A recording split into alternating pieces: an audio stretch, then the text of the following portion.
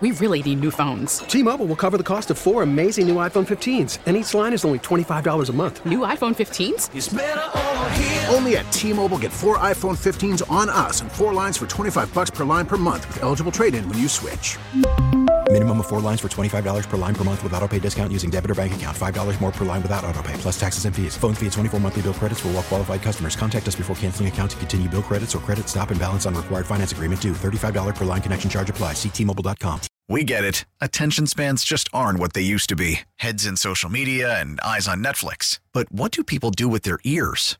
Well, for one, they're listening to audio. Americans spend 4.4 hours with audio every day. Oh, and you want the proof? Well, you just sat through this ad that's now approaching 30 seconds. What could you say to a potential customer in 30 seconds? Let Odyssey put together a media plan tailor-made for your unique marketing needs. Advertise with Odyssey. Visit ads.odyssey.com.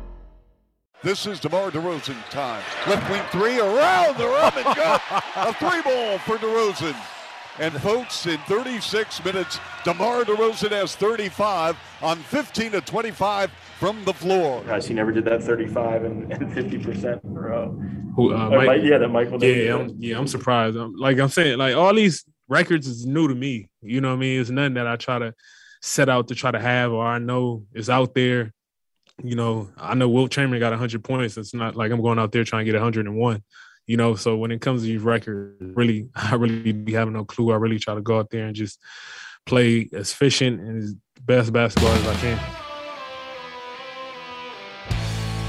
Chuck and Bill on the call right here on 670 The Score, as they are for every Bulls game and the entire second half and all the playoff action you'll catch with Chuck and Bill right here on 670 The Score. And then DeMar DeRozan talking about his 38-point performance against the Kings in that win. His 8th game in a row with 30 points or more, longest streak by a Bull since Michael Jordan in 1996. Yes, that Michael Jordan. Also a record-setting streak. You heard him talk about all these records of scoring 35 or more points on 50% or better shooting in 7 straight games. He breaks Wilt Chamberlain's record of doing that 6 straight times. Joining me now to talk some Bulls, Rami Makloff with you on The Score on a Thursday evening, is Ricky O'Donnell, editor and writer at SB Nation. Ricky, how are you this evening? I'm good. How impressed have you been by what DeMar DeRozan has been doing in this recent streak here? Yeah, it's one of the most incredible things I've ever seen watching basketball. I really believe that.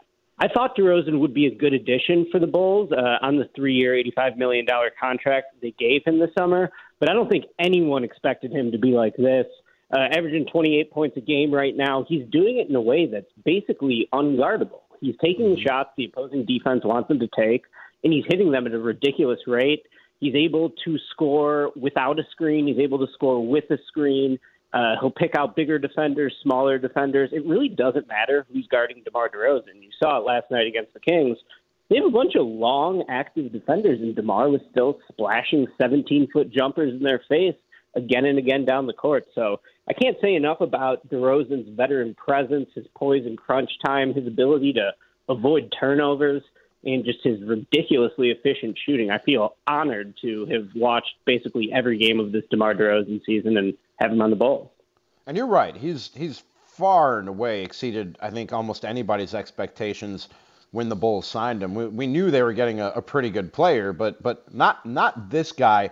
And I don't know if this makes me a wet blanket or not, Ricky, but whenever a guy is playing so far above the expectations, or you might say above his head, I tend to have this voice in the back of my mind that goes, okay, but where's the regression? When does he start to go back? And still, like I said, a very good basketball player, but when does he start to go back to the other end of the spectrum and more of what we expected of him? Is that something I should be wondering or worrying about, or do you think that this is real? Yeah, I think it's fair. I mean, he's 32 years old, and he's having his best season of his career, and this was a guy who was already, a 3-time All-Star, I think, coming to the franchise. So, of course, he's going to regress at some point. The Bulls have to feel pretty good about that 3-year contract they gave him, though. Right now, he's got to be one of the most underpaid stars in the NBA. Like, if anyone not on a rookie contract, DeRozan making $27 million a year is probably one of the most underpaid guys in the league, which is crazy because everyone's smart who read about the read about the NBA at the time of the signing said he'd be one of the most overpaid guys. So I do think it's a little bit fair to expect some regression. DeRozan, if you've followed his career since the beginning, you know that the playoffs have always sort of been a bugaboo for him. That's going to be the big storyline for the team coming into the postseason, is like, can DeMar finally conquer his playoff demons? But even if regression does come a little bit, I think what DeRozan's doing is sustainable. I mean, he's so smart, he's so under control, and he just has the mental aspect of the game down pat. Take someone like Zach LaVine, for example. Obviously, Zach LaVine, can jump out of the gym, can shoot from anywhere on the court. He's one of the most purely talented players in the NBA, and he's been a terrific second option, basically, this year for the Bulls. But we've seen over the last few seasons, LaVine gets sped up a little bit in crunch time. He overthinks things. He gets a little flustered. That just doesn't happen to DeMar. I don't think that's going to happen to DeMar at any point in the postseason. The guy just has the perfect approach to the game. And at this point, all opposing teams can really do to stop him is to throw double and triple teams at him. And we've seen the last couple nights that when that happens, DeMar just finds the open man, ball swings a couple times, finds Kobe White open for a three in the corner. He's automatic right now. So I do think it's fair to expect a little bit of regression just because of his age, especially over the next couple seasons. But I don't think this guy's going to slow down anytime soon. I mean, we're past the point of a small sample size, and he only keeps getting better.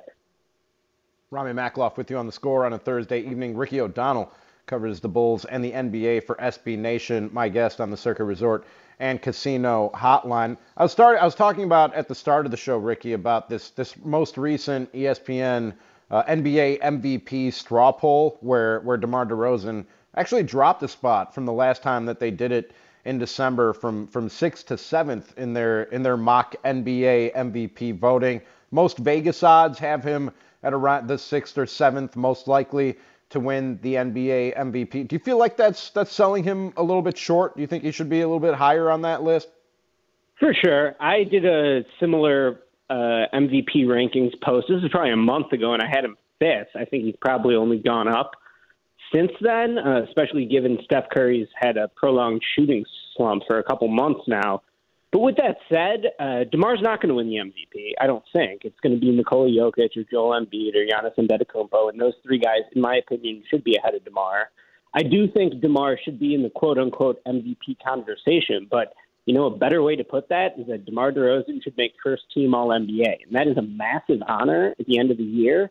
Maybe it's not as catchy as saying he's in the MVP conversation, but it is like a tangible thing we can look back on a few years from now and, see just how great DeRozan was. So I hope DeRozan makes first-team All-NBA. I think that that would truly, stamp the greatness of his season, and he deserves the honor at this point, in my opinion.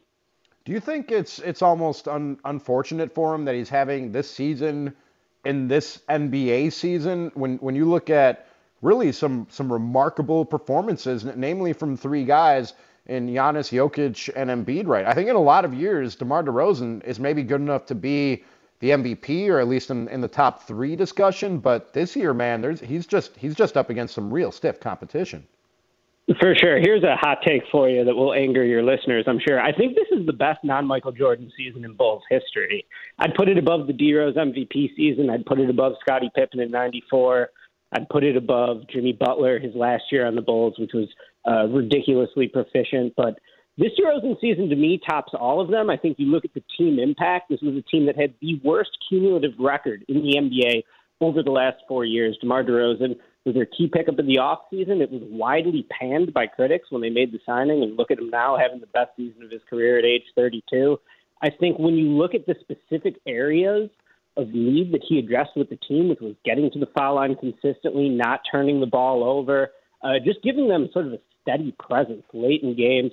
He's aced that. You could look at the fact that he's breaking Wilt Chamberlain's records for scoring over a 5 or 6 game period, hit the 2 back-to-back buzzer beaters.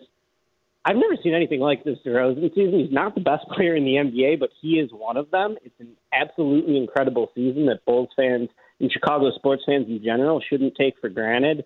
The way this guy is ripping apart defenses is so reminiscent of Michael Jordan, and it sounds sacrilegious to say, but basically no one else in the NBA scores from these parts of the floor that DeRozan's scoring from. It's all 17-foot jumpers. That's supposed to be out of the modern game, but DeRozan just doesn't miss. And when you don't miss, that's pretty efficient offense. I think it's the best non-MJ season in Bulls history. And if he's not MVP, first-team All-NBA is a heck of an honor. And I agree with you that, in some other years, what he's doing probably would be good enough to win MVP. What do you make of the Tristan Thompson signing? How much do you think he helps and contributes for this team down the stretch? Yeah, it's interesting. Obviously, they needed a backup five. Tony Bradley is extremely limited. So now you bring Thompson in the mix. I think what happens at the backup five in the playoffs is going to be one of the most interesting storylines facing the team. I believe it's going to be situationally. If you need more rim protection, I think, Tony Bradley's 7'5", 7'6" wingspan, one of the longest players in the NBA. For as limited as he is in some aspects of the game, he can really block shots. And you notice that length and that wingspan time and time again in his short stints. So I think if you need shot blocking, you go Bradley. If you need rebounding, you go Tristan Thompson. His rebounding numbers per 100 possessions are about where they've been throughout his career. He's been one of the best rebounders of this generation, particularly on the offensive glass. The Bulls are not very good on the offensive glass. That's because they spend a lot of their energy getting back in transition defense, where they are pretty good. You can't have it both ways. But, if they need help on the glass, I think Tristan Thompson's a good option there. And then if you want the short roll playmaking, a little bit more juice off the bounce, I think you go Derek Jones Jr., who's never played center in his career before this season. Billy Donovan put him in there. I think around the time Vooch got COVID, they started experimenting with Jones as the backup five, and I think he's been a revelation in that position. Between that and Javonte Green, I think those were two really sharp coaching moves by Donovan, sliding those guys up in the lineup. So I think it's going to be situational in terms of the backup center. I do think it's an issue facing the Bulls because some of these teams are going to have more size and more depth in the front court. But Thompson's a decent addition on the buyout market. I think the buyout market is historically a little overrated in terms of the type of impact you're getting from guys. But given what the Bulls were looking at, given how bad the end of the bench is right now with all the injuries, I think picking up Tristan's a pretty good move. Talking with Ricky O'Donnell, covers the Bulls and the NBA for SB Nation here. Rami Makloff with you on The Score. Given what you just said about the buyout market and how much value and impact there is actually out there, were you surprised that the Bulls stood pat at the trade deadline last week instead of going and getting somebody who maybe can help you a little bit more than a Tristan Thompson, if that guy was out there? Yeah, I was a bit disappointed by that, but I mean, their hands were a bit tied given the injury situation. Who are you really going to trade that has any value? Well, you could trade Patrick Williams. I would have been in favor of that if you could have found a really good veteran addition who was going to buy into his role. I thought Jeremy Grant from the outside looked like he would have been perfect given his history with Karnisovas and Billy Donovan. But it doesn't seem like Jeremy Grant wants to be the fourth option on a team. He wants to be the first option. He wants to get paid as a free agent again. That is totally fair. So when that sort of major upgrade was off the table, what are they really going to do? Trade Kobe White? They don't have any guards right now. Alonzo and Caruso are hurt for a month or 6 weeks. I don't think that really would have been a smart move. They could have traded Jones and Troy Brown and tried to, find another guy to match their contracts. But what is unfortunate for Bulls fans is I believe they probably didn't do that because they don't want to take back long-term money because Zach LaVine's about to sign a $200 million max extension. The Reinsdorfs have been historically, of course, a little scared of the luxury tax, to put it lightly. So I think that might have been a reason they potentially didn't acquire someone at the trade deadline. But ultimately, they don't have that many tradable assets, especially with all the injuries throughout the depth chart. So I agree it's disappointing they didn't get anyone. Thompson he's a pretty good buyout guy, all things considered. So the Bulls should feel good about how they match up against the best teams in the East, which is certainly a loaded field if they're fully healthy. And that's basically all we can wait for right now is until this roster returns to full health, see how they can stack up against the rest of the conference. Do you think they lost some ground, though, on some of the teams that I think most of us think will be battling for the East when you talk about the Sixers and the Nets pulling the trade of Harden for Simmons? The Bucks go out and get Serge Ibaka to bolster their front court and add to their defense and three-point shooting. Do you think the Bulls lost some ground in the Eastern Conference with the trade deadline coming and going? Yeah, it's possible. I mean, the Sixers are a horrible matchup for the Bulls in the first place. The Bulls have literally never beaten Joel Embiid in his entire career. Granted, the Bulls were bad for most of that stretch, but still, Embiid's whooped them twice this year, and now they had James Harden. I think that makes the Sixers, like, they were not a title contender before that trade. Now, I personally believe they're definitely a title contender. I kind of think this knocks the Nets out in terms of a contender this year. Unless Kyrie's playing every game, which doesn't seem like it's going to happen, I don't see how the Nets are still a championship threat after the Harden trade. But what sort of scares me is like the middle tier of the East. I think all got way, way better at the trade deadline. Thad Young going to the Raptors is a sneaky addition by them. Derek White going to the Celtics. Their defense has been basically the best in the NBA over the last month or so. Karis LeVert going to the Cavs. Everyone always criticizes Karis LeVert, says he's overrated. Man, the Cavs needed some juice off the dribble, and Karis LeVert can do that. He's a microwave scorer. I think that's a good fit of skill set and team need. You can go up and down the rest of the conference, and basically everyone but the Bulls and the Heat got better. I'm a little skeptical of how much Ibaka has left in the tank. He looks pretty washed, in my opinion, but he could dial it up for the playoffs.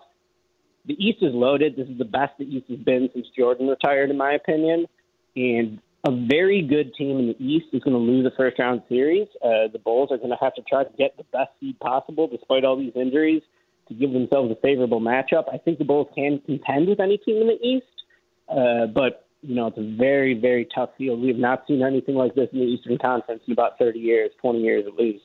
So you believe that they have what it takes to come out of the Eastern Conference? Because my line the whole season, and I haven't moved off it, Ricky, I'm a lifelong Bulls fan, and I'm so happy that this thing is finally moving in the right direction after some really tough years where it was hard to even follow along with this team because you lost all hope that the ship was going to get righted. I'm real happy about the direction they're moving in, and they're fun, and they're competitive, and that's all fine and good, and like I said, moving in the right direction. But I just didn't think that they had what it takes to win a series with the Bucks or with the Nets. And I think now you can probably throw the Sixers into that conversation with adding James Harden to Joel Embiid, who's already having an MVP caliber season. I think they can be right there with the Heat. I think they can be right there. I think they're better than the Cavs and some of these other teams that are in that middle tier of the Eastern Conference, like you said. I just don't think that they have the star power to beat a Giannis or to beat the combo of Embiid and Harden or to beat, if they can get those guys on the court, a KD and Kyrie and Ben Simmons. It's a star-driven league, and I feel like those teams just have that much more star power in a 7-game series. It's possible, but here's what I'll say. If you're a Bulls fan, there's really no matchup where they don't have a chance, in my opinion. Like, we've seen the Bulls enter the postseason in years past where it's like, well, certainly they have no chance to go to the NBA Finals. If they could win a series, it'd be incredible. But this year, they can definitely match up with any team. I'm not saying they're going to be the favorite in every single series, but I also don't think they're, like, drawing dead either. Like, I think that they have a chance against all these teams. The Bucks deserve to be the favorites after what they did last year. They have Giannis, who, in my opinion, is the best player alive, and Nikola Jokic are the two most talented players in the league right now, two best. Giannis is ridiculous. I mean, he's the best defensive player alive. He's got to be a top 3 or 4 offensive player. And no one can match up with him in the entire league, let alone a team that starts Javonte Green, who's 6'4", a power forward. So a series against the Bucks would be tough, but also the Bucks don't look as scary this year. They had a very short offseason. Remember that Middleton and Holiday played with USA Basketball. They haven't really hit their stride yet. I keep waiting for them to catch the Bulls, and the Bulls keep staying ahead of them in the standings. Philly's going to be a tough matchup for sure with Embiid, but for as in as I am on that trade from Philly's perspective, just in terms of it increasing their championship odds, there's a very good chance Harden and Embiid are not a good match. I mean, Harden looks physically a step slow. A lot of people worry about, his mental approach or something. But to me, it's like the physical decline you worry about with Harden. He's not quite as explosive as he used to be. And Harden's like the worst off-ball player in the NBA. Embiid holds the ball a lot. So how are their games going to match? I think that is a legitimate question, especially when you're integrating someone as high usage as James Harden into the team with 25 games left before a playoff series. So I mean, the Bulls would have a very good chance against the Sixers. I don't know if they would beat them because Embiid's a tough matchup, but they certainly could beat them. To me, that would be a coin flip. And, yeah, I mean, I just look at everyone else. Like, I guess the Heat would be a slight favorite against the Bulls in a series, but the Bulls could certainly beat them.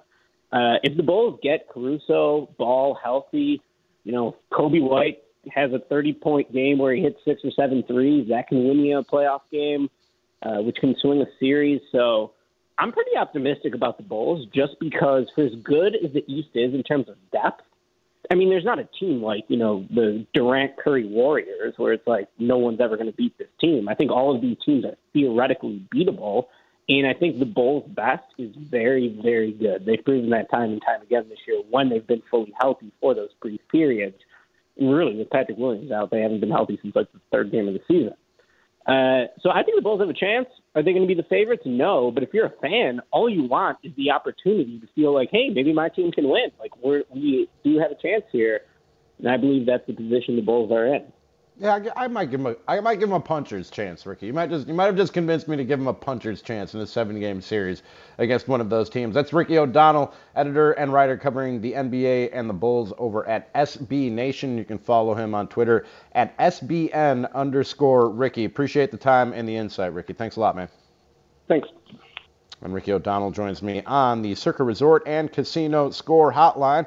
Circa Resort and Casino in Las Vegas, home of the world's largest sportsbook. Let's get some more insight on what's going on in Major League Baseball and the current work stoppage. Kevin Goldstein of Fangraphs. I'll hear from him next. Rami Makloff with you on The Score on a Thursday night. We really need new phones. T-Mobile will cover the cost of 4 amazing new iPhone 15s, and each line is only $25 a month. New iPhone 15s? It's better over here. Only at T-Mobile, get 4 iPhone 15s on us and 4 lines for $25 per line per month with eligible trade-in when you switch.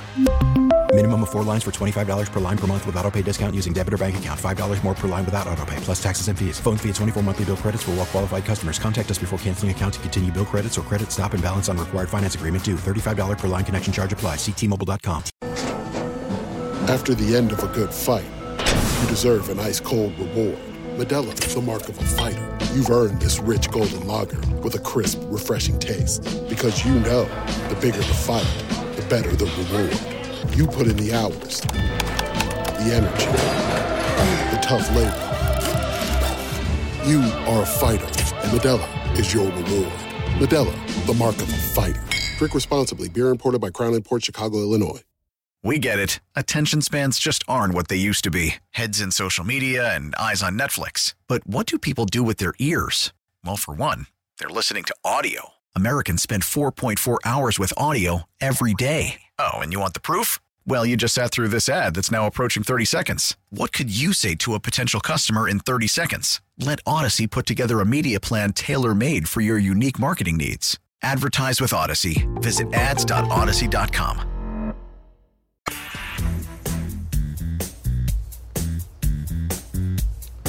Rami Makloff with you on 670 The Score on a Thursday evening. Adam Studzinski on the other side of the glass will play a rousing game coming up in the final segment before I get out of here at 10 o'clock. I've been playing it quite a bit on my show up in Milwaukee on 1250 AM The Fan. It's called Olympian or Random Person Who I Happen to Know. That's coming up at about 9:45, but the MLB lockout drags on another day. If you haven't heard today, some possibly positive news after the two sides met for 15 minutes. Yeah, you heard that right.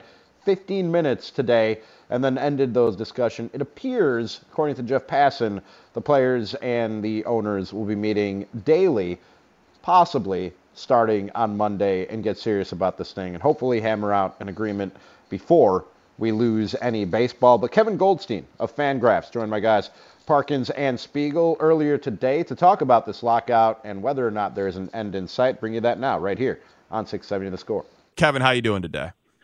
I am not panicking. Oh, just look chilling. at that. Look at that. Chin music is great, by the way. I always turn it off after the theme music, but it's really, really good, that theme music especially. That's what I think when most people hear the theme music, they turn it off anyway. So you are not panicking. How should baseball fans at large be feeling today, Kevin? Honestly, like, this is going exactly the way everyone should have expected it to go. Like, that's the thing. Like, no one should be surprised or shocked or anything like that at how this is going. I think, the second the owners locked them out, if not earlier, if not 2 years earlier, you should have known this was how it was going to go. We had every indication that these two sides are very far apart and genuinely don't like each other. I mean, think about 2020, the global pandemic going on, and they couldn't get along there against a common enemy to come to an agreement on how to conduct the season. It was very clear we were going to have a problem here. I think it was clear from the start. The second the 2021 season ended, that this season was not going to start on time. It's not going to start on time, but I still think we're going to play the overwhelming majority of games. I still think you're going to see a season that gets going late April, early May, and you get 140 games or so. It's how I felt the second this started. It's how I feel at 3:04 p.m. Okay. Well, we will try to live in that reassured space, but it's easy to spin off into disaster and chaos thinking when we see some of the stuff we see. Dumb it down for us a little bit. I know that the players are interested in expanding the salary pool for the pre-arbitration players, right? Like the young players who, that's gold to have that cheap labor, right? So that's is MLB showing a willingness to move on that issue? The MLB isn't showing a willingness to move on any issue. Yeah. Whatever you say, my answer is going to be no. MLB is not willing to move on the issue. And I think it's important to kind of, you see these numbers and they seem really big, but in the grand scheme of baseball, they're actually really small. We are really messing around the margins here. When you see the players ask for a $100 or $115 million bonus pool for pre-arbitration players, you go, oh man, that's a ton of money. No, it's not. Divide it by 30. Now you're talking about $3 or $4 million per team. It's not a huge chunk of payroll in order to provide these younger and players who are not and most likely never going to reach free agency a little more cash. And so it's not a ton of money. And the thing is, you got to go back in history. The last CBA, no matter how you look at it, the owners trounced the players. And now they're trying to get some of it back, and the owners are saying no. They're holding on to every single dollar like they're Scrooge McDuck with a piece of gold here. They're just not willing to give on anything right now, and it's just become intractable. What is the biggest issue preventing movement? Money. Come on, this is America. It's 2022. Money. And just the owners are making so much money. And I think if there's one thing we know about billionaires is billionaires like to make money, and then the one thing they're interested in making more money. And so the fact that they're not willing to give it all on this, I think, is a cause for frustration. I think eventually you're still going to get a deal done. But the fact that they can't even give on things that are really only going to, affect maybe 3, 4, 5% of baseball revenue. And I use that term. It's an important term to use, 3.5% of baseball revenue, because teams are making a tremendous amount of money outside of their baseball revenue spreadsheet. A great example is, again, 2020 when Ricketts claimed biblical losses. Well, it's because you just bought up half of Wrigleyville and you took on debt for that. And so you say you have biblical losses, but all of that's going to make you a ton of money in the end. When you're talking about these kind of money, it's creative spreadsheets, and you buy a team for $500 million, you claim $10 million in losses every year, and 10 years later you sell it for $2 billion. Guess what? It worked out for you. And so, they're just not willing to give anything on here right now. They want to keep every single victory that they've gained, even ones that are, at this point, not really fair to the union. Kevin Goldstein is our guest from Fangraphs, former front office executive. Is it an oversimplification to say the owners have figured out what expanded playoffs is worth to them, and whatever that number is, that's the number of regular season games they're willing to miss in order to get this deal done or to get the best deal from the players? I think it is. I think the union does know that their biggest chip is the expanded playoff. That's the one thing the owners want the most. I think the players are willing to give it to them, but they're going to want something back, and they're trying to work out what that is. I think one of the things that is the biggest, maybe things that your average fan doesn't realize is how the ownership structure works, in the sense that if they come to an agreement on a CBA, it requires over 70% of the owners, 23 of the 30 ownership groups, to approve of this CBA. So what does that mean? That means that just a small minority, a group of 8 owners from so-called small market teams, there's no such thing as a small market team, but so-called small market teams can really hold this whole thing up. And so I think it's quite possible that and I think we know this when you think about a guy like Steve Cohen, who owns the Mets, who don't want any part of this. They just want to get baseball going. And frankly, they would like to spend as much as they want on baseball. And they're like, hey, free market this stuff up. We want to do whatever we want. But the fact that we were kind of lowering the common denominator to teams that operate, in an incredibly stingy way, they're able kind of to define the structure of baseball for all 30 teams is really what's creating the problem here. I'm really glad you touched on this, because it's a big deal that I think people are just kind of starting to realize that all it takes is 8. And it's easy to imagine, a team like the Pirates, who has existed on a very low payroll and has been sitting pretty with the gravy train in terms of the revenue sharing, or other teams like that.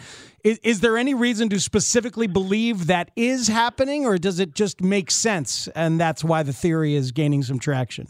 I think there's every reason to believe that's happening. I think there are big market teams who want to act like big market teams and spend whatever they want, and frankly should be allowed to. I think one of the more interesting dynamics here is just kind of, this is not, stepping a little back from baseball and taking like a 40,000-foot view of this. And I think this is something that the ownership group, Major League Baseball, has really kind of taken huge missteps in. Is, the 3 of us are old enough to remember previous work stoppages, and not this sport, but other ones. And for years, for decades, it was very much, well, the players are a bunch of spoiled millionaires, right? And the overwhelming percentage of fans just thought, it's all the players' fault. They're a bunch of spoiled millionaires. They're getting paid to play a kid's sport. I play for free, and blah, blah, blah.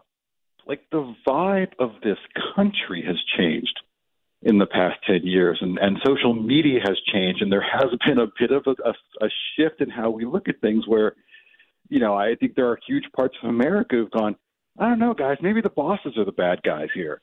And so all of a sudden, I still think if you polled 100,000 baseball fans, the owners would still, quote unquote, win. But it wouldn't be at nearly the advantage, on a PR level that they once had. And I don't think they realize that. I think if we end up, obviously all of us would love to be in Arizona right now, having players tell us they're in the best shape of their lives when they're not. We'd love that. But, I think once we get to opening day and there's no baseball, and that's when fans are going to get really mad, I don't think the owners are going to have the overwhelming support that they think they will. No, I think that's true. Kevin Goldstein is our guest from Fangraphs and the Chin Music podcast. All right, so they're not going to move owners on arbitration. They're not going to move on getting to free agency faster. This is what they've said anyway. They're not going to move on revenue sharing. The information that's out there for people like you're talking about, the disparity between income, like revenue for the league, and that top of the luxury tax, the competitive balance tax, which acts as a de facto salary cap, that is not rising with revenue. You think that's a spot where the owners will eventually have to give? And if they just raise the number that each team can pay, then maybe the players will have to accept that at least they're getting that. They've tried to do that, but at the same time, they've done it with all of these kind of additives that take any sort of clause out of it, in the sense that, hey, we'll rise the salary cap, but but we want to institute a salary floor, and all of this kind of stuff actually, if you do the math, decreases spending. And so it's very much like, hey, we'll give you these 50 cents, and now you got to give us half a dollar. And nothing gets really accomplished. It just ends up a zero-sum game. I do think they're going to give a little in the end on the arbitration piece. And I do think they're going to give something in the end on minimum salaries for these 0 to 3 players, as well as some like weird kind of bonus structures that allows these players to earn more if they play a big role. So I think you're going to see some kind of pullbacks from the players as far as these 0 to 3 and even ARB eligible players. So pre-free agency guys. I think you're going to see that. I think if you ever thought we were going to see any sort of kind of major structural change in the economics of the game, it was never going to happen. It was a foolish thing. Do we need them? Yes. But it's not going to happen. And so I think that's where you're going to see kind of the most progress made. And once you kind of start seeing actual agreements onto those kind of structures, I think that's when you'll know we're actually on a path to a deal, and camp's opening up about 7 days after a deal. Two more things from me anyway, Kevin. Speegs is very upset that they're not also talking about the issues of the game so that when the sport resumes, the product is better. I've said, man, if they can't even get this part done, and that's the part that the owners care about with the money, they'll be talking for forever, and that stuff doesn't need to be collectively bargained. Is it a mistake to not try to fix the product here through collective bargaining? I think any sort of thing that changes the product is going to have to be done through collective bargaining, but they have to get to a point where they're playing before they can worry about that stuff. I don't know what Speaks exactly issues are with the product, but there are answers that really are right in front of us. I think the biggest one that most people at least agree on is just game pace, and game pace is a problem. And having been at games in the minors and the Arizona Fall League and other places like that where they have a pitch clock, it answers it all. It takes care of it completely 100%. I was at an Arizona Fall League game in October. That was an absolute disaster, guys. It was unbelievable. It had 15 walks, 5 errors. Both teams ended up scoring in double digits, multiple mid-inning pitching changes, out of there in 257. You know why? Wow. They had a pitch clock. They had a pitch clock, and the pitch clock does everything. And so I think the pitch clock is your answer to, every single game pace problem you have.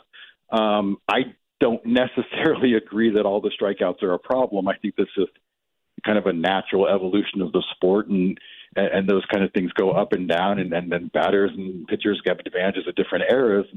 But the game pace is a problem, but the answer is right in front of everyone's noses. All right, so did the pitch clock seem to affect pitchers' ability to throw at 100% and thereby lessen velocity, making more balls in play?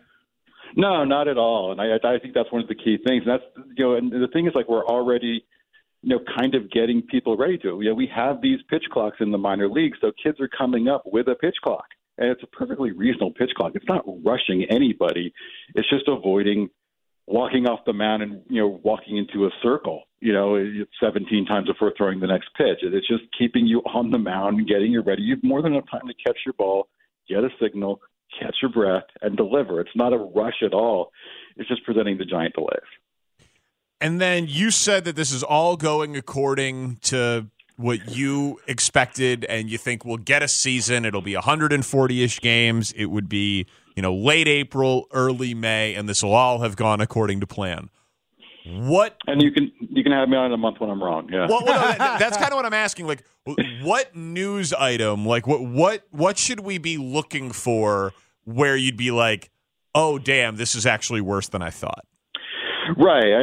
The thing is, I haven't talked to anybody either, in a front office, within a union, and a few people within, in New York within Major League Baseball who think we're on a path to a disaster, as in a lost season. I don't know anyone who thinks we're on the path.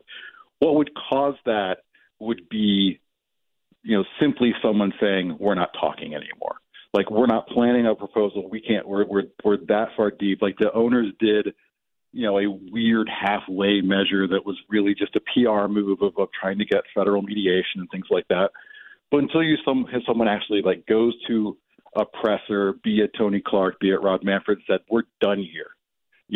I think until you see that happen, as long as talks are upcoming or the ball's in someone's court and they're due for a response, it's always going to be on what is it? The one we're on now, which is this frustratingly slow path to an agreement. Kevin, good stuff. Thank you for dumbing it down for Jamokes like us and our fellow Jamokian listeners. I enjoy following you on Twitter as you house hunt the house with the 2 toilets in the bathroom. I know you didn't end up buying it, but do you have an explanation as to why there were 2 toilets in that bathroom? Because one was not a bidet. This is a double toilet bathroom situation. Very much so. The bathroom that did have two toilets in it, one that laid out perpendicular to each other, by the way. And so it's a lovely house. Like, we're not going to buy it. It's a lovely house. It would take as much as it would cost for the house to fix it up to be livable. It's a very big place, but it once was kind of a small population senior center for a small group of senior citizens, and it was also once kind of an opportunity house for people getting their life back together. And so it's had more kind of public service pieces with a higher population than just myself and my wife, and so they had the multiple toilets. That was Kevin Goldstein of Fangraphs on with Parkins and Spiegel earlier today, and wrapping the conversation up with toilet talk. And he explained why there are two toilets in the same bathroom, and that makes sense. It was used for larger groups of people. It wasn't a single family home. But why perpendicular? Why are they perpendicular to each other? That's a formation that I've never seen before in any bathroom, public or private. What is the reason for two toilets being perpendicular to each other? And from that entire I had other things I wanted to mention, but then that completely threw off my track of thought with them ending the interview with toilet talk. Why perpendicular? Like, in a public bathroom, there are stalls and they're all next to each other. Why? Adam, do you have any insight as to why two toilets would be perpendicular to each other in the same bathroom? I was as flabbergasted by that, which is why I left it on there, because I feel like it's important information that we need to get to the bottom of, and I don't know why there wasn't further follow-up. No. Any bathroom that has multiple toilets in it, they're in a row, and they're facing the same direction. And if they are across from each other, I've been in bathrooms where there's a lot of stalls, but there's stalls. So you're not, like, face to face with the person across from you. That's very strange. It's very, very strange. And I honestly, unless there is a stall kind of situation going on, there's no way. There's no way. And if there is, then that's important information we're missing here. True, yes, but I have a condition known as shy bladder.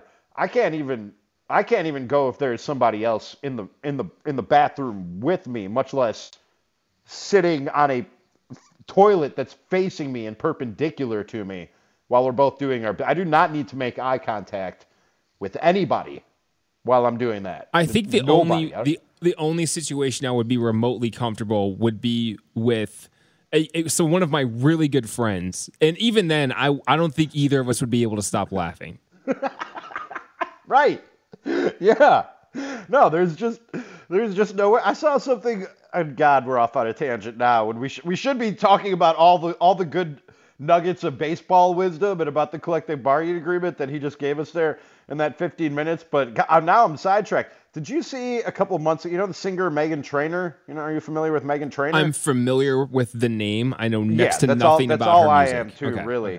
Okay. Her and her husband, fiance, they bought a house that has two toilets in the bathroom, and they're literally right next to each other and facing each other. So a couple can literally do everything together. Everything. That's super weird, right? Yeah. Like, I'm all about loving relationships and, not wanting that person to leave your side. But there are some times where it's okay for them to leave your side. There's a line that needs to be drawn. And that is the line. That's codependence if I've ever heard of it. Right after this, Adam Studzinski, are you an Olympics person? Are you a fan of the Olympic Games? I would consider myself a casual fan, yes. I watch.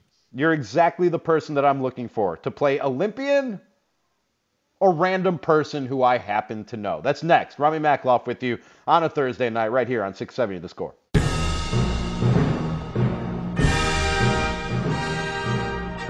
Ah, yes.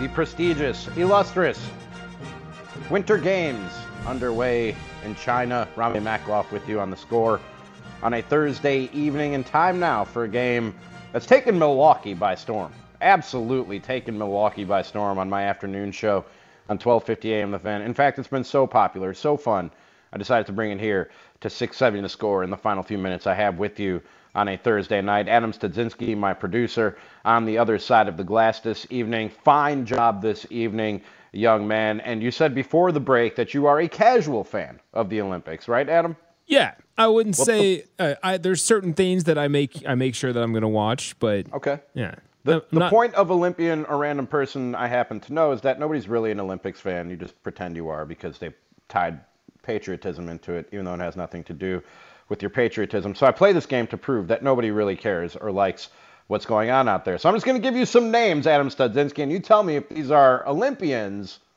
or random people who I happen to know. First name on the list, Sam Schmitz. Sam Schmitz, Olympian or random person who I happen to know? I think that's a random person you happen to know. That's my producer on my show. Nailed it. That is a random person who I happen to know. Jamie Anderson. Jamie Anderson, Olympian or random person who I happen to know, Adam Studzinski? I feel like I've heard that name, so I'm going to go with Olympian. Wow, you're 2 for 2. All right. Okay. Next up, Nate Abshire. Nate Abshire, Olympian or random person who I happen to know? I have no idea on this one, so I'm going to say Olympian. No, that's who I'll be opening for at the Laughing Tap this weekend. Wrong.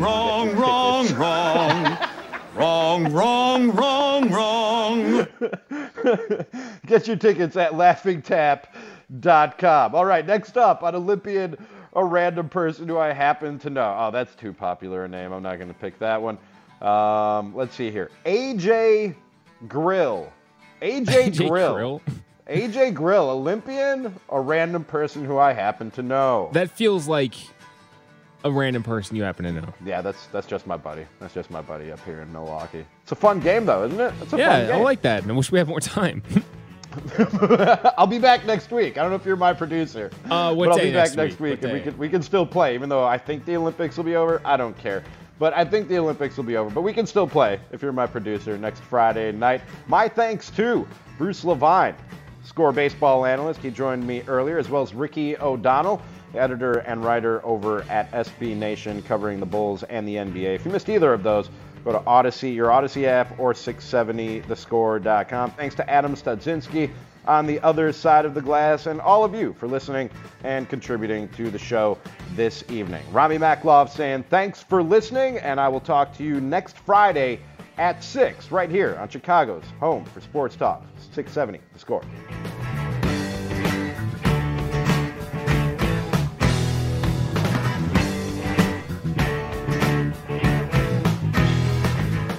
You morons do anything right. We really need new phones. T-Mobile will cover the cost of 4 amazing new iPhone 15s, and each line is only $25 a month. New iPhone 15s? It's better over here. Only at T-Mobile, get 4 iPhone 15s on us and 4 lines for $25 per line per month with eligible trade-in when you switch. Minimum of 4 lines for $25 per line per month with autopay discount using debit or bank account. $5 more per line without autopay, plus taxes and fees. Phone fee at 24 monthly bill credits for well-qualified customers. Contact us before canceling account to continue bill credits or credit stop and balance on required finance agreement due. $35 per line connection charge applies. See T-Mobile.com. O'Reilly. Protect your vehicle's engine with a full synthetic oil change and save with Mobil 1 at O'Reilly Auto Parts. Purchase 5 quarts of Mobil 1 full synthetic motor oil and receive a $10 O'Reilly gift card after rebate. See store for details. With your Mobil 1 purchase, you'll also receive 2 times points during O Rewards Bonus Points Month at O'Reilly Auto Parts. O'Reilly Auto Parts.